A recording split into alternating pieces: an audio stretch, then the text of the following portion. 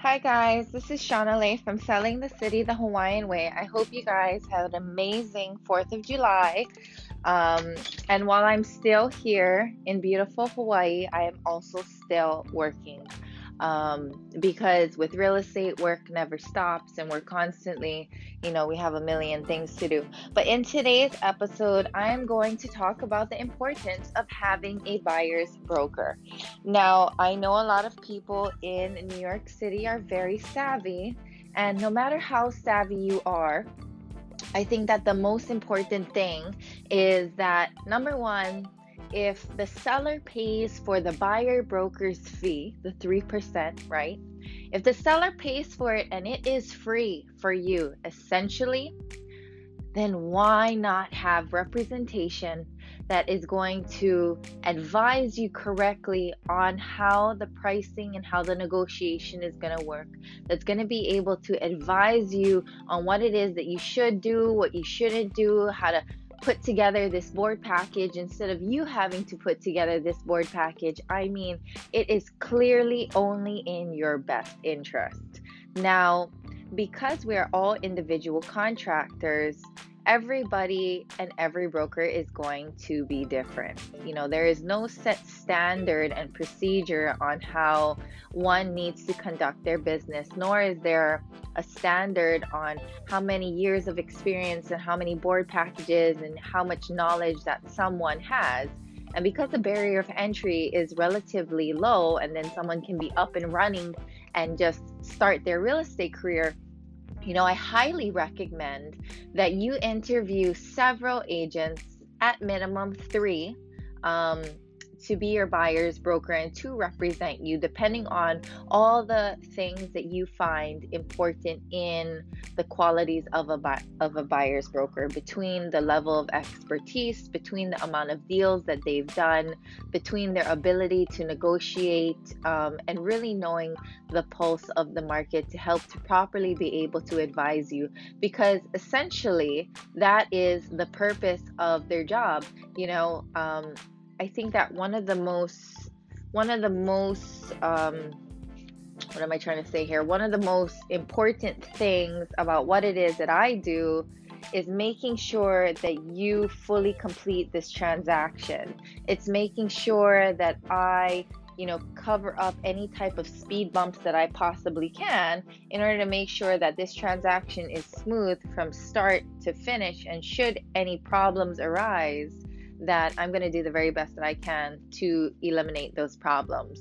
And I remember earlier on in my career, I was interviewed by several people. I mean, and still to this day, I'm also interviewed, and I always strongly advocate for that as well, because it is like a relationship. It is a relationship for the next, 6 months to a year, depending on how far out you're looking and depending on when exactly you're going to plan to close this transaction, should you find that right fit for you. And so I'm always being interviewed, and I always encourage interviewing other brokers to see who is going to be the right fit for you, because you will be working with them, you will be talking to them and communicating with them on an ongoing daily basis until you get to the closing table. And even post closing, hopefully your broker will follow up with you and maintain that relationship. But it's really, really, really important for you to have a buyer's broker, because of the fact that, unless you've traded more than 10 to 15 properties and you're a very savvy investor, I would say that your best interest is not going to be in the hands of the seller's broker. Because even though we're able to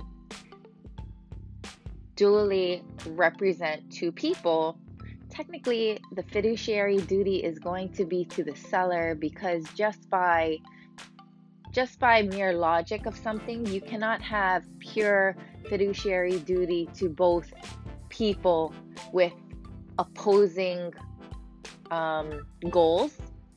And a seller's goal is to make sure that they get the highest amount of money, and the buyer's goal is to make sure they pay the lowest amount of money, to make sure that they save money.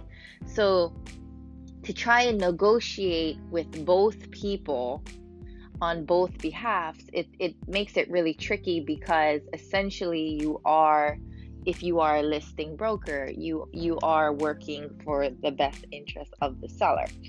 Um, so when you have a buyer's broker, you get someone that is 100% dedicated to you, that is looking out for your best interest, that really wants you to get the best possible deal. I don't care if it's 5,000, 10,000, 15,000, 45,000, 50,000, any amount of money that they're able to strongly advocate for you saving, that is their main job, as well as putting together the board package, as well as making sure that you got a really good deal.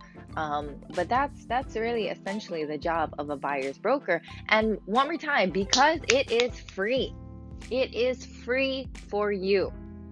That's a seller's fee. So when you sell, that is something that you're going to be paying for.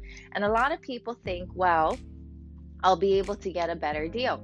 No, not necessarily, because depending on how strong your negotiations are, and say for instance, if you do want to take off a point, there's a possibility that if you had a buyer's broker, could you have gotten more than a point off? How much of a negotiation could you have gotten? And then you're also competing, like say for instance, you're purchasing a co-op, which is 75% of the market, right? They're not just looking at you and your offer. They're looking at you and your entire financial spectrum, and you financially as a candidate. And now you are competing against other buyers. You're competing against them as your financial spectrum, so your financial identity and how strong that is against other people, and the bid that they put in as well. Because essentially, even though you may have a very strong financial background, but the bid came in a little low, and your final standpoint is also still a little low, and there's somebody else that also has a very strong financial identity, that their bid is a little bit higher, the broker is going to go with the person that is the highest price and the strongest financial candidate for their seller, because we do not have control over what the board decides, the co-op board, whether they give the approval or the denial. So because we don't have control over that, what we do have control over is making sure that we pick the best candidate that is going to be approved, in addition to the highest price point. So those are two other factors that come into play. And we also have a really strong team that surrounds us, the mortgage brokers that we work with, the attorneys that we work with, and then that transparency of being able to talk to the seller's broker to decide, well, to get a better feel on how this transaction is either going to transpire, or if we're going to be able to, seal a deal here.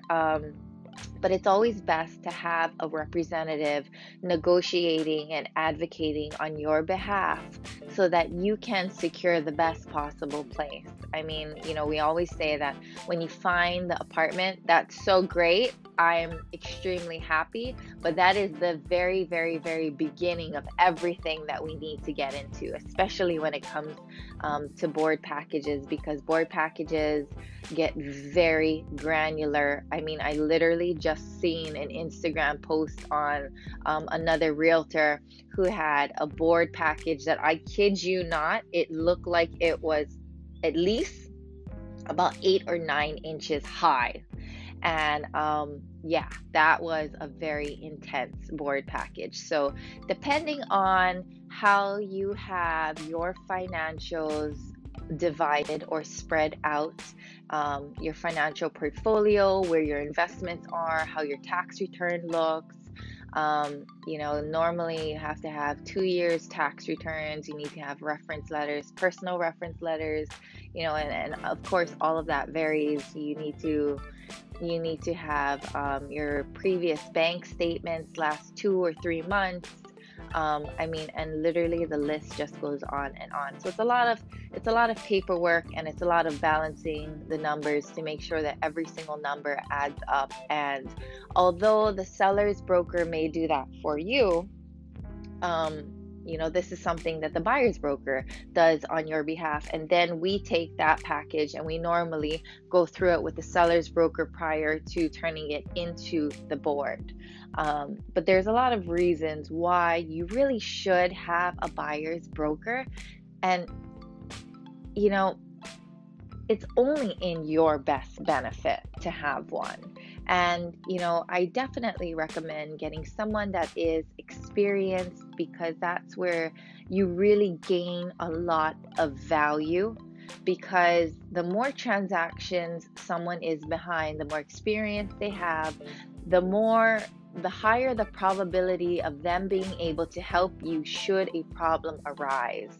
And when a problem arises, or the deal is stalled, they know how to push and make sure that the deal goes through, to make sure that we get as much as we can to the closing table.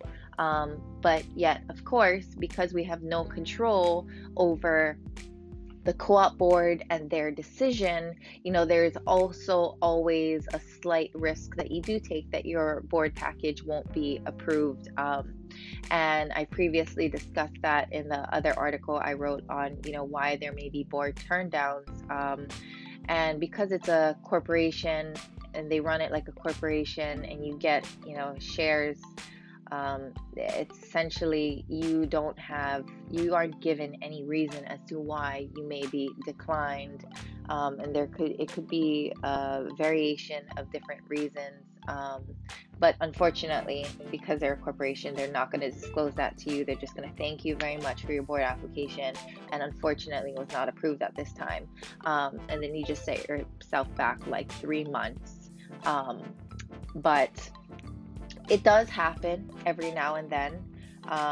So you definitely should never ever take that personally, but you want to go ahead and minimize that risk as much as possible by hiring a really good broker, an experienced broker, somebody who knows what's going on in the market.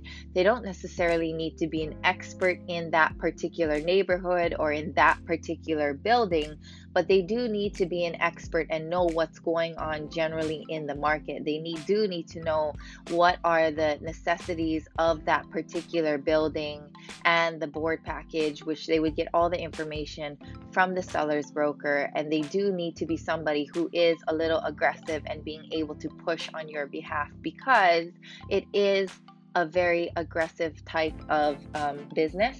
And sometimes some people can be a little bit unresponsive.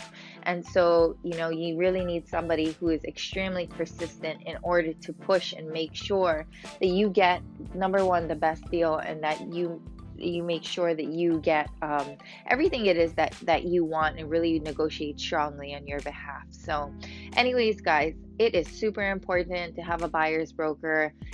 Interview at least 3 people. If every single weekend that you go out to an open house, you're going to meet a new broker, they're going to ask you, they're going to tell you, I can send you more listings. Okay, that's great. Anybody can send anybody listings, but what is the value beyond that? And value beyond that is going to be knowledge, expertise, experience in the industry, knowing how to push a deal, because essentially finding an apartment is the first step. That's just the first step of everything.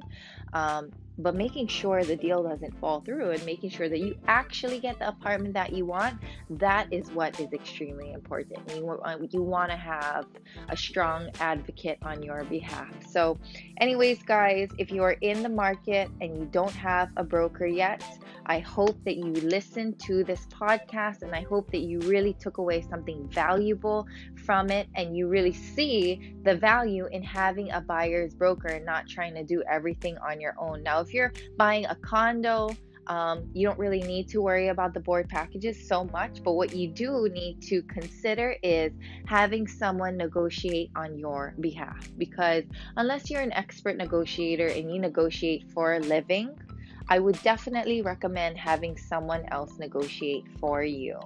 Um, because it's much easier to have somebody, you know, argue with, not argue, but somebody negotiate on your behalf, because it takes away the personal feeling and factor of it, um it's not like you're directly telling this broker that I don't want to pay X amount. It's your telling your broker, in which your broker talks to that broker, and then whatever nonsense that this person has to say about X, Y, and Z, you can let your broker deal with all of that, and they can just come back and tell you what the bulk of the information was.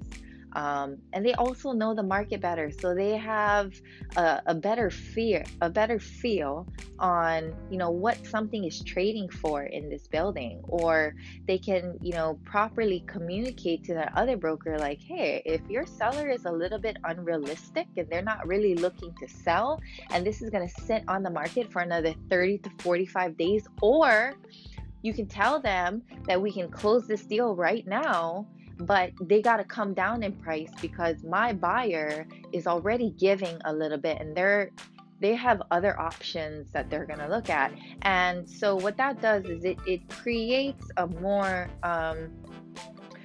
transparent type of conversation between broker to broker than broker to buyer, because they know that essentially, if we've been in the business for a while, that we do know what we're talking about, and it's a little easier to close a deal that way. So definitely want to go ahead and consider those things if you are in the market right now, or if you are thinking about getting into the market.